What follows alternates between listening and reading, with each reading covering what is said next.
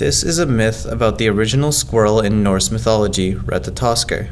Drilltooth in Old Norse is a squirrel who runs up and down the world tree Yggdrasil to carry messages between the eagle perched atop Yggdrasil and the serpent Nidhogger, who dwells beneath one of the three roots of the tree.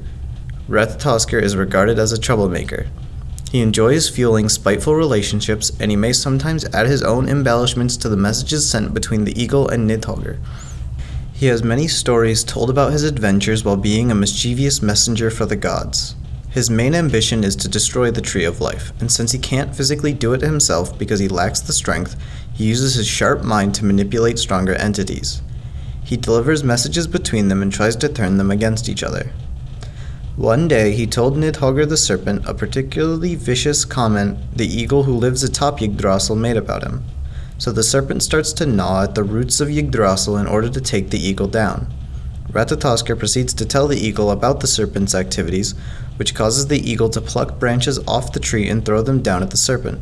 So in the end, Retatoskr successfully did great damage to the Tree of Life by using his intelligent mind and manipulative personality.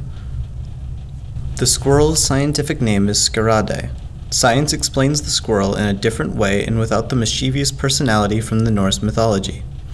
The oldest squirrel fossil, Hesperopodes, dates back to the late Cadronian age, late Eocene, about 40 to 35 million years ago, and is similar to modern flying squirrels.